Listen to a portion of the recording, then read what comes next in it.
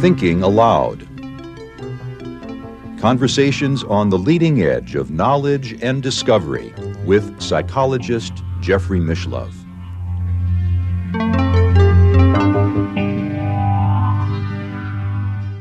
Hello and welcome. I'm Jeffrey Mishlove. Today, we'll be exploring research and practice in channeling.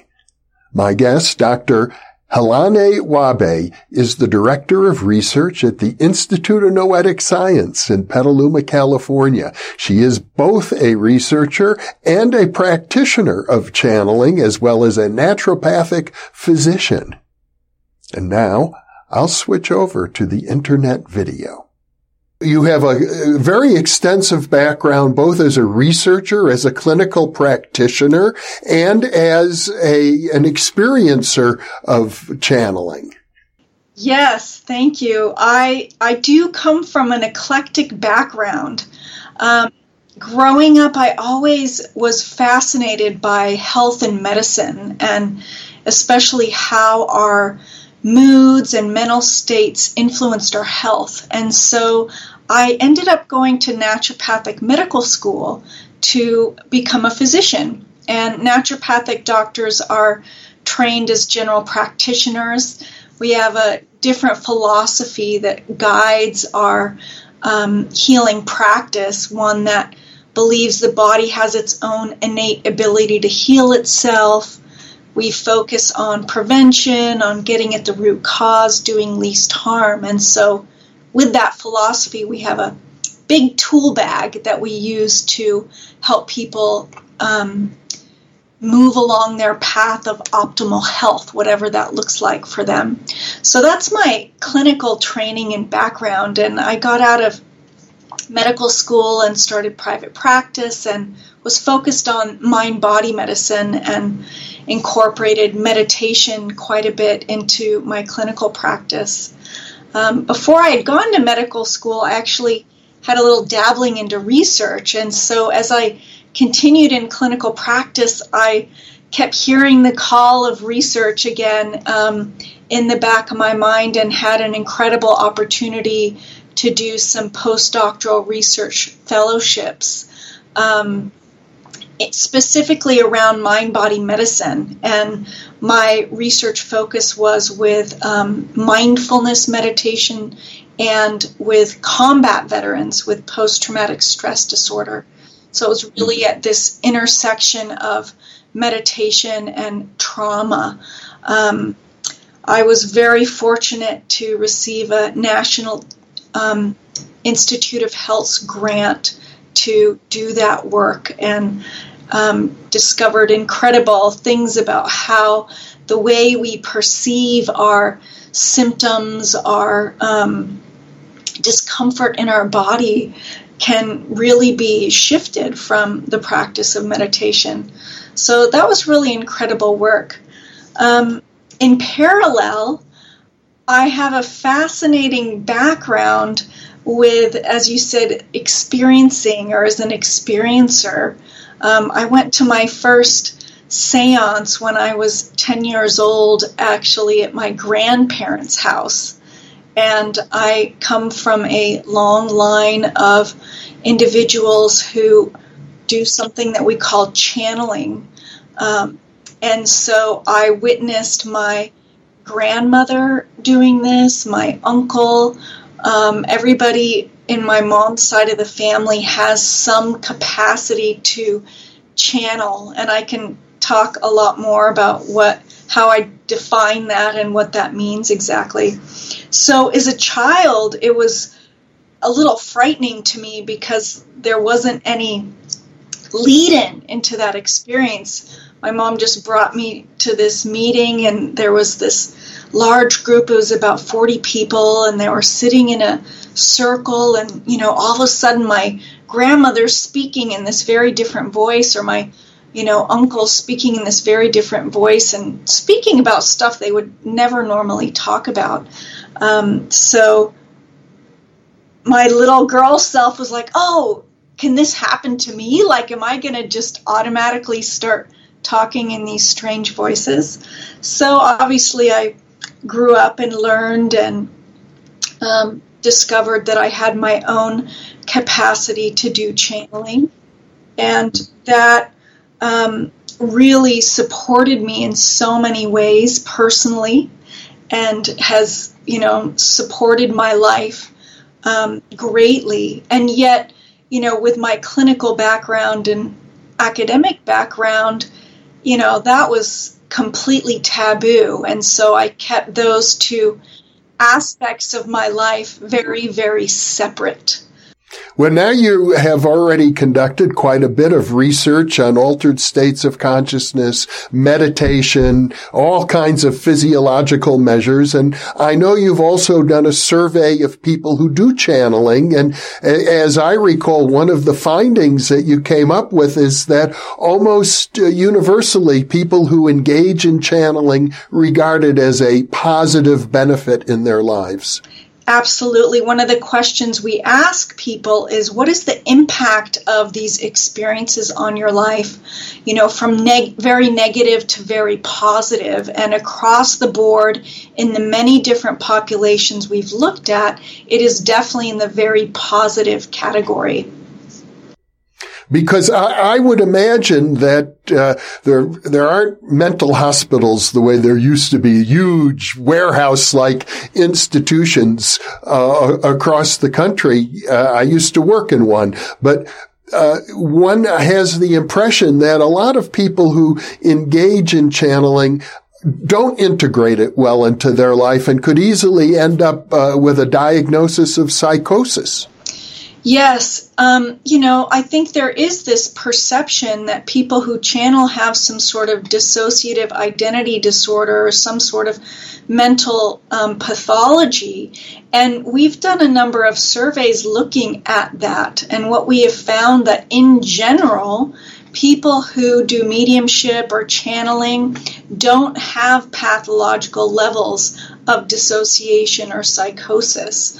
While their scores might be slightly higher than our control groups, those like raw scores don't actually reach any sort of clinical cutoff that a psychologist or psychiatrist might say, okay, you have a mental illness. The other interesting piece is that they're highly functional in their lives. So, there have been a number of studies, ours and others in Brazil, looking at functionality and the ability to integrate into their lives, and it's really quite positive. These people are high-functioning, normal, adjusted humans. There are, of course, outliers. So there's the people who have very intense, strong experiences that happen frequently, or they don't have a good support system or a context for their experiences. And those are the few people in our surveys that we find that have higher values on their dissociation or psychosis scores. Could you talk a bit about how you actually got started, your first experience channeling? So my channeling has taken different forms. So the way I describe channeling, and as we do at IONS, is I think a little broader than some people might define it as. So I'd like to just share about that. So we define channeling as the ability to access information and energy from beyond our conventional notions of time and space. So this is a really broad umbrella term for accessing this information and energy.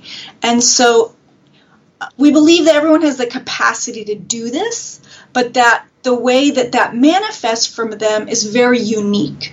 And we know these experiences exist on a spectrum, right? So on one side, you might have things like intuition or gut hunches that people experience, very commonly. Everyone might say, oh yeah, I've had a gut hunch, just knowing something that I couldn't possibly know. And then on the other side of this spectrum, you might have things like trance channeling, where the channeler believes that they are acting as a vehicle for a discarnate being to communicate, using their body directly to communicate.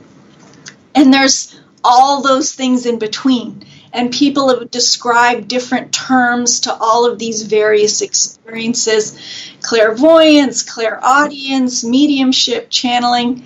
The list goes on and on. And so one thing actually we're doing at IONS is really exploring what is the variety, what is the diversity of people's experiences of this channeling or this noetic experiences.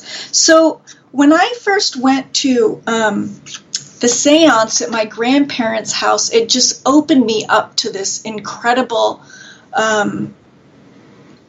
sense of knowingness. I started exploring for myself and being curious about my own felt sense of what was beyond my physical body. And I began playing with a variety of techniques like applied kinesiology, pendulums, tarot cards, all these, kind of interesting, unique ways to tune in, if you will, to information and energy beyond our traditional five senses. And that developed over time such that I had a very strong clairsentience capacity, where I would have a sense in my body of something that is just true. Or let's say I was given a choice between one thing and another, and I would sit quietly, get into a meditative state, and ask which is the way to go, and I would feel in my body, like with, goosebumps and an expanded sense of which way is the best way to go. I also experienced claircognizance, where I would just receive. The way I experience it is like packets of information that I wouldn't necessarily have known otherwise. We could talk for hours about what the source of this information is, but I'll just speak to my felt experience of it. I then, had the opportunity to be able to come work at IONS at the Institute of Noetic Sciences, and that was almost 4 years ago now. And at that point, it really allowed me to bring together these two aspects of my life and apply, scientific method to be able to ask questions and learn about this phenomenon and how it works and how it manifests and how we could perhaps use it to support ourselves. Well, you started out in a seance. That was your first experience. So I presume your mother's side of the family were spiritualists. That's where the term seance is typically used. Did you ever experience that type of trance channeling that would occur in a seance?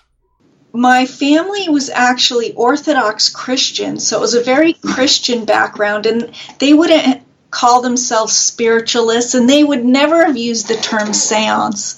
That was the term that I used to make it easy for people to understand. They just called it meeting. We're going to have a meeting.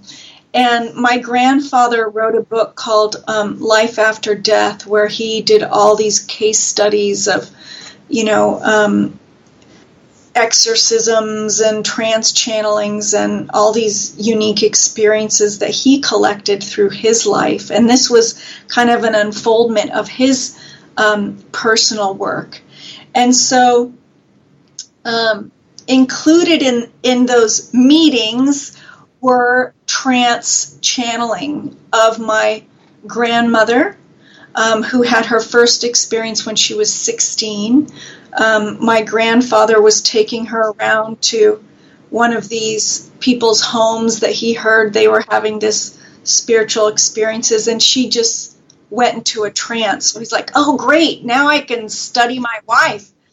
And then, they found their son, my uncle, was also a very strong trance channel. And so he became the star of the show, if you will, and would hold an audience. People would ask questions. And then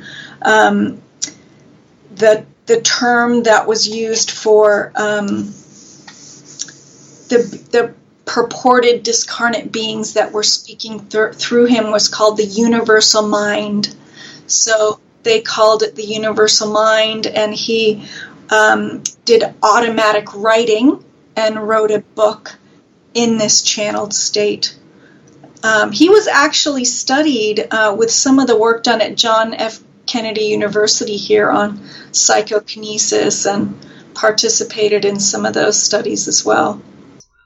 How interesting. I used to teach there. Okay, yeah. Back in the 80s, there was a PK program, and he was one of the participants in that. Yeah, I wasn't part of that program. As I recall, it was run by Julian Isaacs. Yes. But this was your uncle who was part of that program? Yeah. How interesting. Well, I might have rubbed shoulders with him at some point. Yes, I've actually... So go ahead. Well, I presume that from what you're saying that you yourself haven't done trance channeling. So that's why I was bringing in IONS. So, of course, when I came to IONS, I had the opportunity to build on the work that IONS has already done to build this channeling research program. So we have this formal research program where we're asking, 6 questions about channeling and doing a variety of experiments on channeling. Through that, I ran into a couple protocols using hypnosis to learn how to trans-channel. Patricio Trisoldi, who you probably know in Italy, has been piloting this, and we did our own pilot here at IONS. There's also another group called Dira International in Oman who does a similar method. So I was fascinated. Could I actually do the trance channeling, considering that's been in my family and I've witnessed it and I'm also studying it? So I went through this procedure myself and am now able to trance channel. And so I learned that about, 6 to 8 months ago, and can actually do it myself now, which is fascinating. And it's a relatively new experience for you to do it at that level. It is, yes. Mm-hmm. Yes. How exciting, Alane. That's very exciting. Yes. I can imagine you are probably have in your own mind like 100 questions about where can I take this now? Yes, absolutely. And, I think that was a little bit of my hesitation and trepidation, because I have the scientist mind that won't be quiet. It's like, oh, what about this? And what about that? And we need to ask this. And there is a level of sort of surrender or stepping out of the way, like with many, transcendent practices, to be able to quiet that part of ourselves. So, yes, it does open up a whole new level of inquiry. One piece that it's opened up quite a bit for me is this concept around who actually can channel and in what way. And, I had the hypothesis, if you will, that there was some genetic component to the type of channeling you could do, and that perhaps the trans channeling required some genetic piece, because we could see how it went through families. And, I'm seeing in these other groups that they feel that they can teach anybody to do trance channeling. And so I think this is just the beginning of a more formal evaluation of whether that's true or not. We do have a number of genetic studies that we're also doing here at IONS to see if we can see any differences between psychics and controls and their genetic profiles, if you will. Well, that would be fascinating. I do have the impression that some of these skills run in families, but of course that brings up the whole nature versus nurture debate. It's hard to know, what part of it might be genetic. But let me ask you this question. I have a good friend I've known for decades, Kevin Ryerson, a famous trance channeler.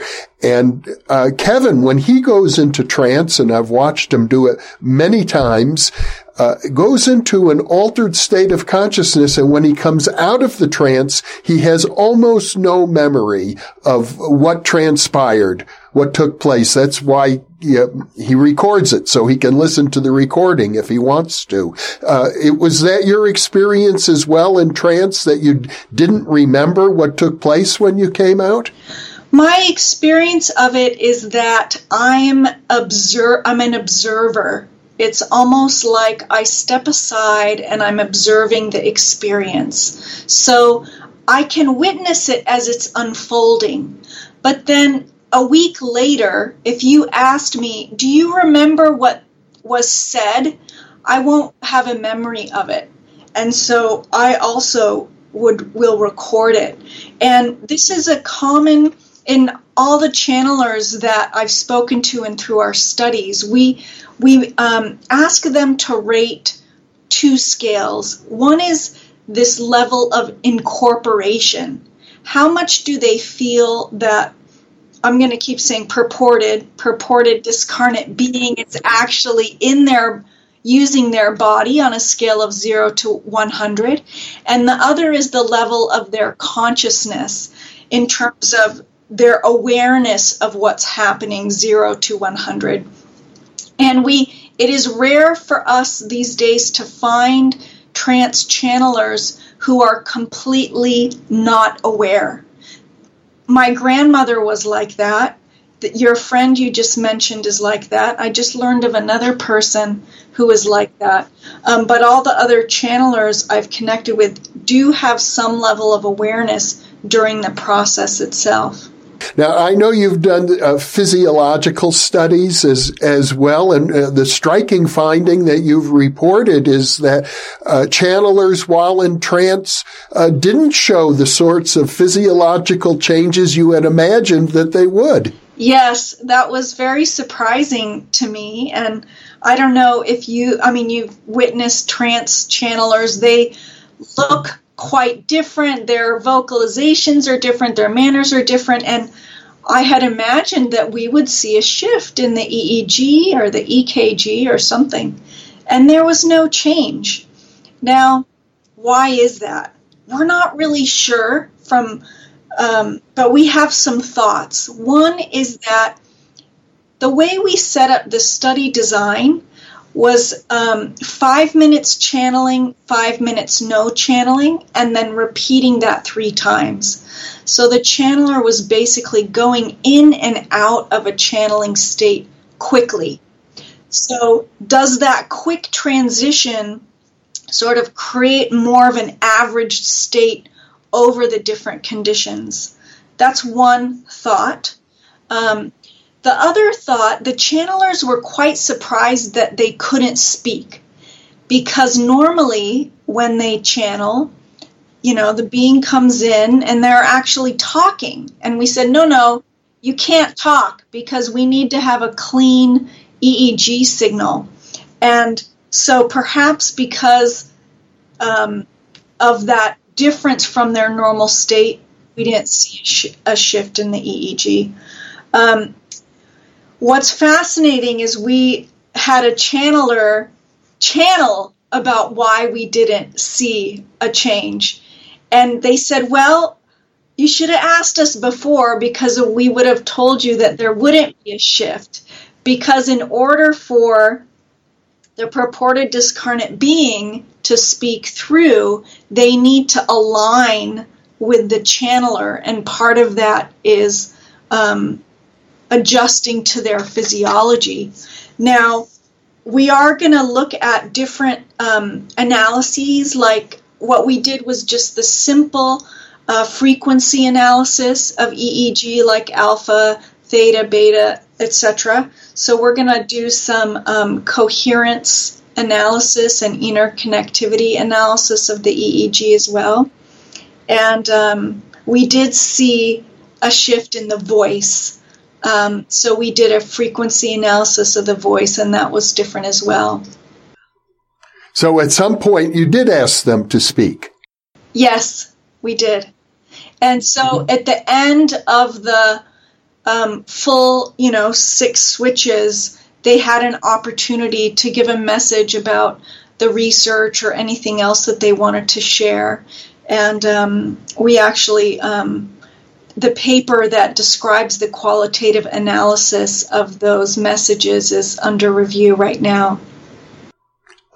I see. Well, you've also done quite a bit of research in meditation. You're a long-term practitioner. How would you compare meditation versus channeling?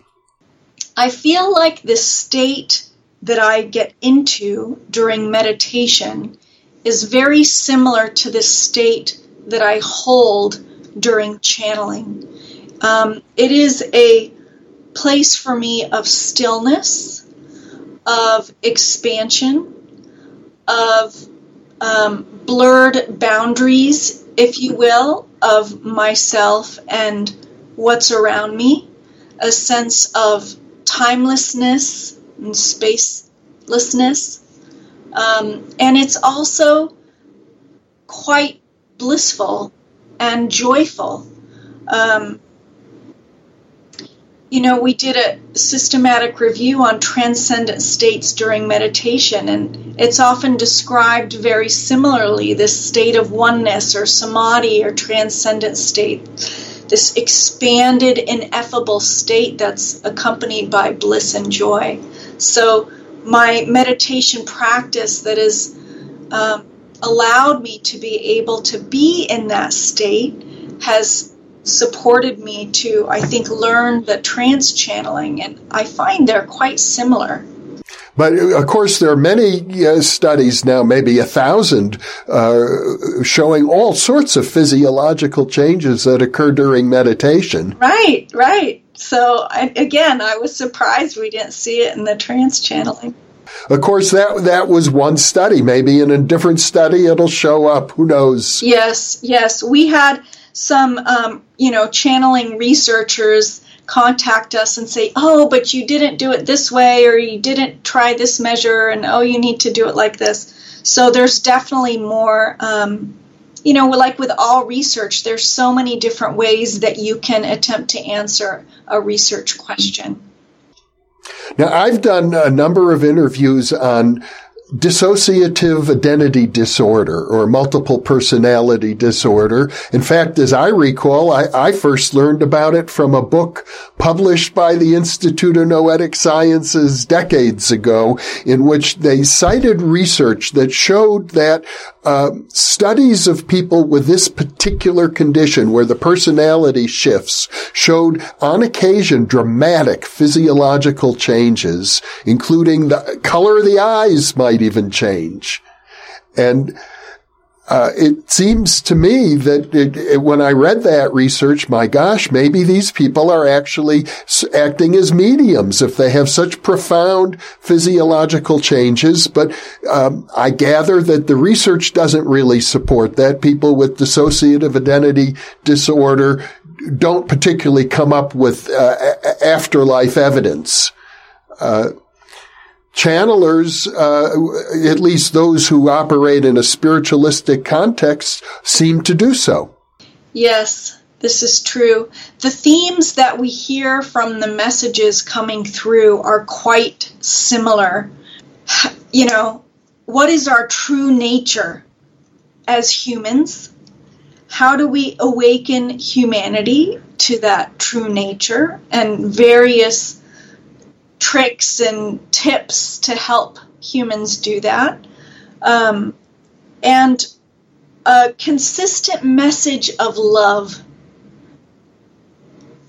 There's also some feedback about research and how to do research, and yet most of it comes through this filter of supporting humanity to wake up to our true nature and be in a state of love. That's just very simplistic, but just distilling the core messages that we hear from most of the channelers. There's actually, to my knowledge, there must be 1,000 books published by channelers with all of this information. Yes. It would fill a library. Yes. Just of channeled works, including, I suppose, religious scriptures. Absolutely. That's one of my dream projects, is to do a systematic review of all that channeled material from channelers all over the world, different traditions, and pull out the common themes and see what are the commonalities, what are the differences, are they saying the same thing? I think that would be a fascinating study. Yeah. Now, many years ago, John Climo wrote his book called Channeling. It was really, to my knowledge, the first academic attempt to understand what's going on. And I thought, for that era was a very credible book. Yes. And one of the points that he made or explored, I think, quite a bit in that book was the idea that what's really going on in channeling is people are getting in touch with their own higher self. He called it channeling the higher self. Right. In effect, there's the depths to our own consciousness. What we call the higher self, we have no idea what its boundaries are. It could extend to infinity. Yeah. Exactly. Yes. When we talk about what is the source of this channeled information, is it part of ourselves? Is it a distinct separate entity? How can we actually verify what the source is? You hear about channelers who are channeling beings from different systems, the Pleiades, and so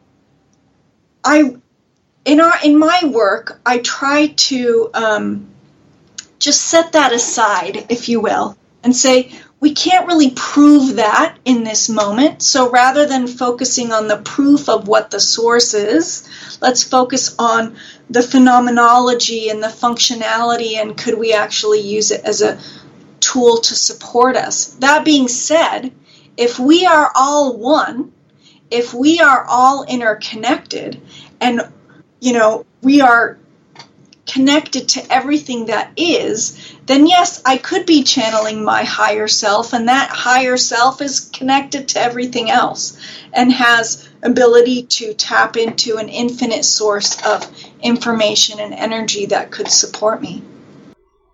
When I think about, for people who channel aliens, for example, and my friend Angela Thompson-Smith, who is a remote viewer, has a book about her remote viewing contacts with about a dozen different alien species. I suppose that would fit into your definition of channeling. Yes.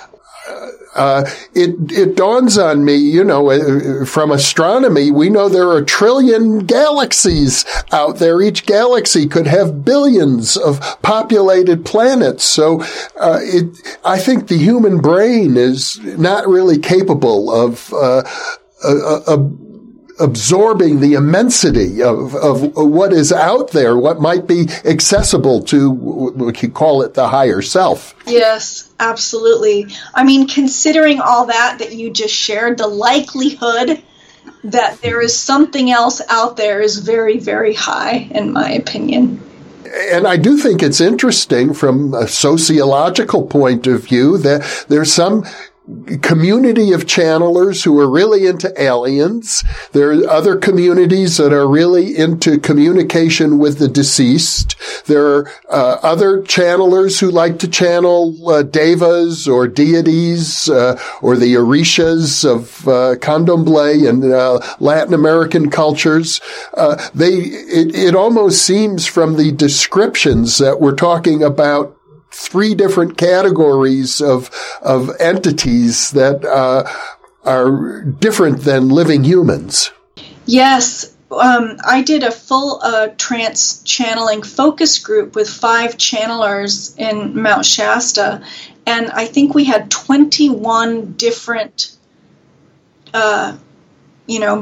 purported beings that came in from, it was like 5 different systems, everything that you've just described. And what I found fascinating, one of the questions I asked is, how can, this channeler in this country say, oh, I'm channeling Mary or Jesus, and then another channeler says that they're channeling the same beings, right? How can this be happening? And the answer was to maximize the messages to come through.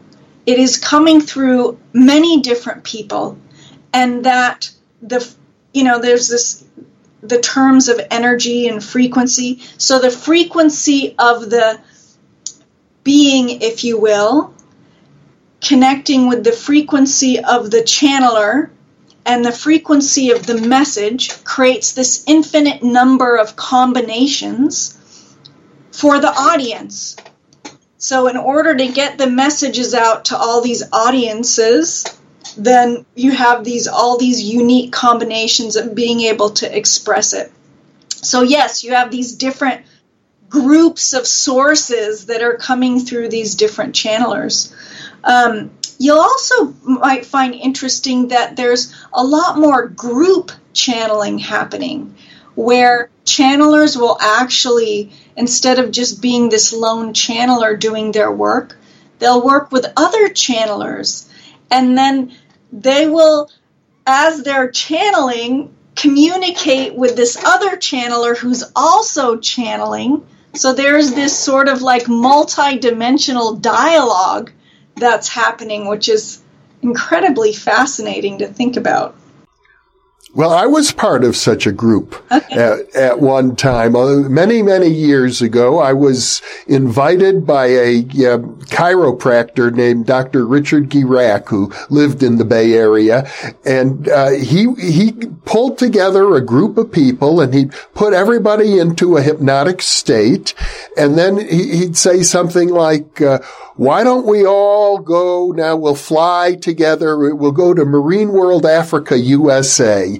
Let's see if we can find a dolphin in the dolphin tank. And one person would say, yes, I'm at the tank now and I'm approaching a dolphin. And someone would say, yes, it's a female dolphin. And another person would say, and her name is D, or it begins with D, and another person would say, yes, and she's sad, and she's all by herself, and she's not cooperating with the dolphin trainers. And so a whole picture comes together that way. Much, I suppose you could say, the way a professional remote viewer will go back again and again and again to the target.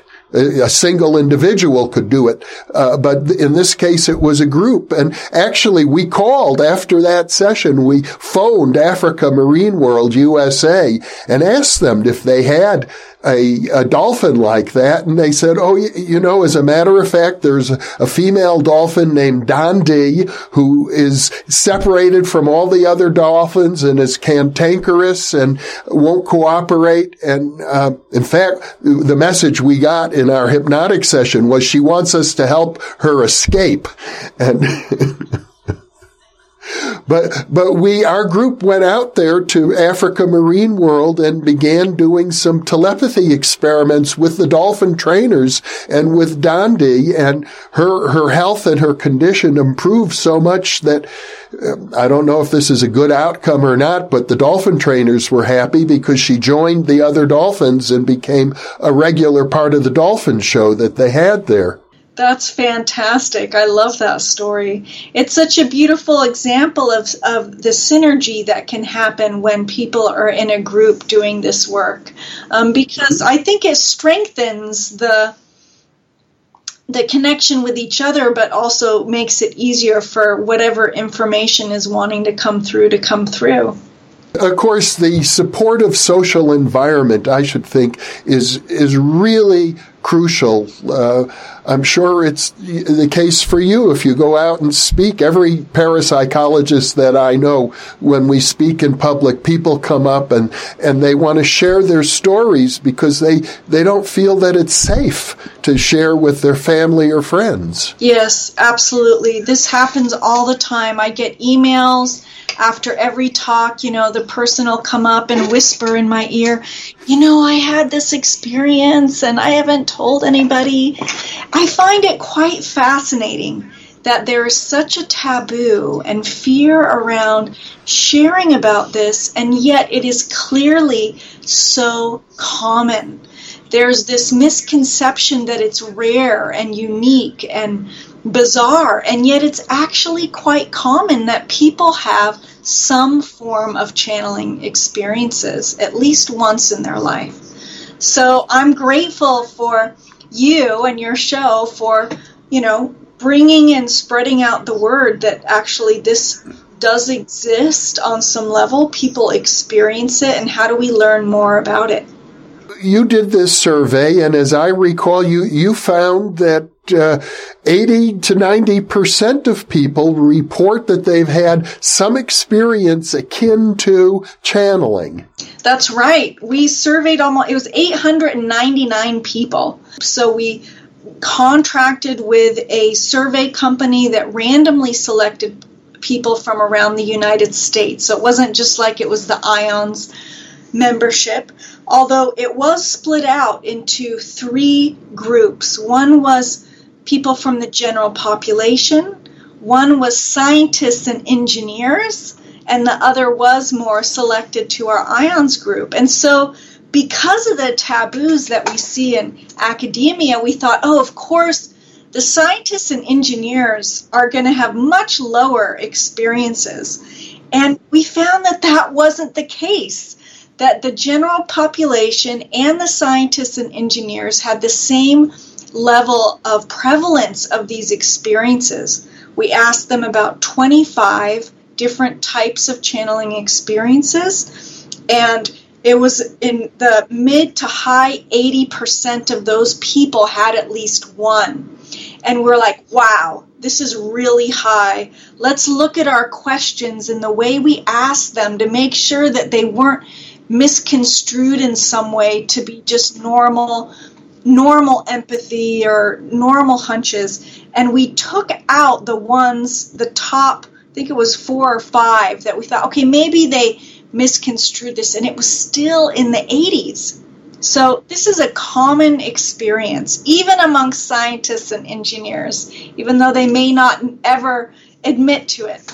I think another aspect of channeling, which is really important actually, is to look at what are the known cultural effects of channeling right now. And I think we've already talked about religious scriptures, but you can look at some of the great literature that's been written. For example, W.B. Yeats, a Nobel laureate poet, wrote a book called A Vision, in which he described his wife going into trance and providing him with a very complex mythological structure that became the basis of a lot of his poetry. Yes, and you think of Kukuli and the ring structure. That was, like a channeled dream. He saw the Ouroboros and the snake eating its tail. We could come up with so many examples of channeled material and how it influences our lives. I wouldn't be at all surprised if that also applies to scientific inventions. As I recall, Thomas Edison used to take frequent naps in his laboratory while he was working on inventions. Right, absolutely. And I think he would come out of a nap, and all of a sudden there would be an idea. Right. Getting dropped those packets of information. Yes. Mm-hmm. Although I know in Edison's case, at least with regard to the light bulb, he experimented with thousands of different types of filaments before he discovered that tungsten was the one that would work. Right. So, but he was a member of the Theosophical Society. I wouldn't be surprised if there are other inventions. In fact, now that I think about it, I once received a great deal of funding from an inventor named Buck Charlson. He invented power steering and the hydraulic motor, and he explained to me that those inventions sort of popped into his mind, fully formed.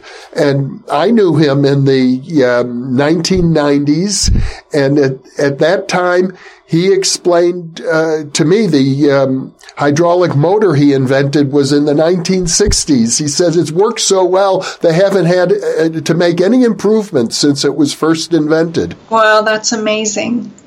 We get emails like that all the time from people sharing their stories about how they've come to different pieces of information that have supported them in their lives in one way or another.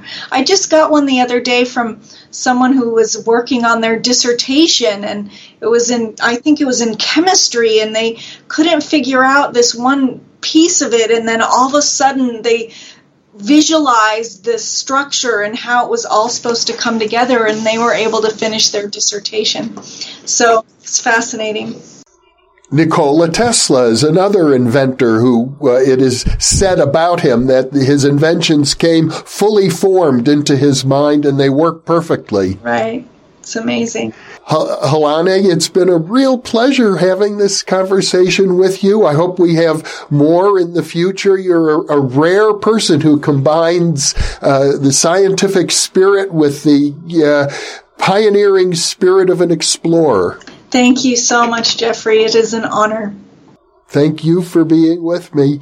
I look forward to many more conversations in the future. Absolutely. Thanks so much.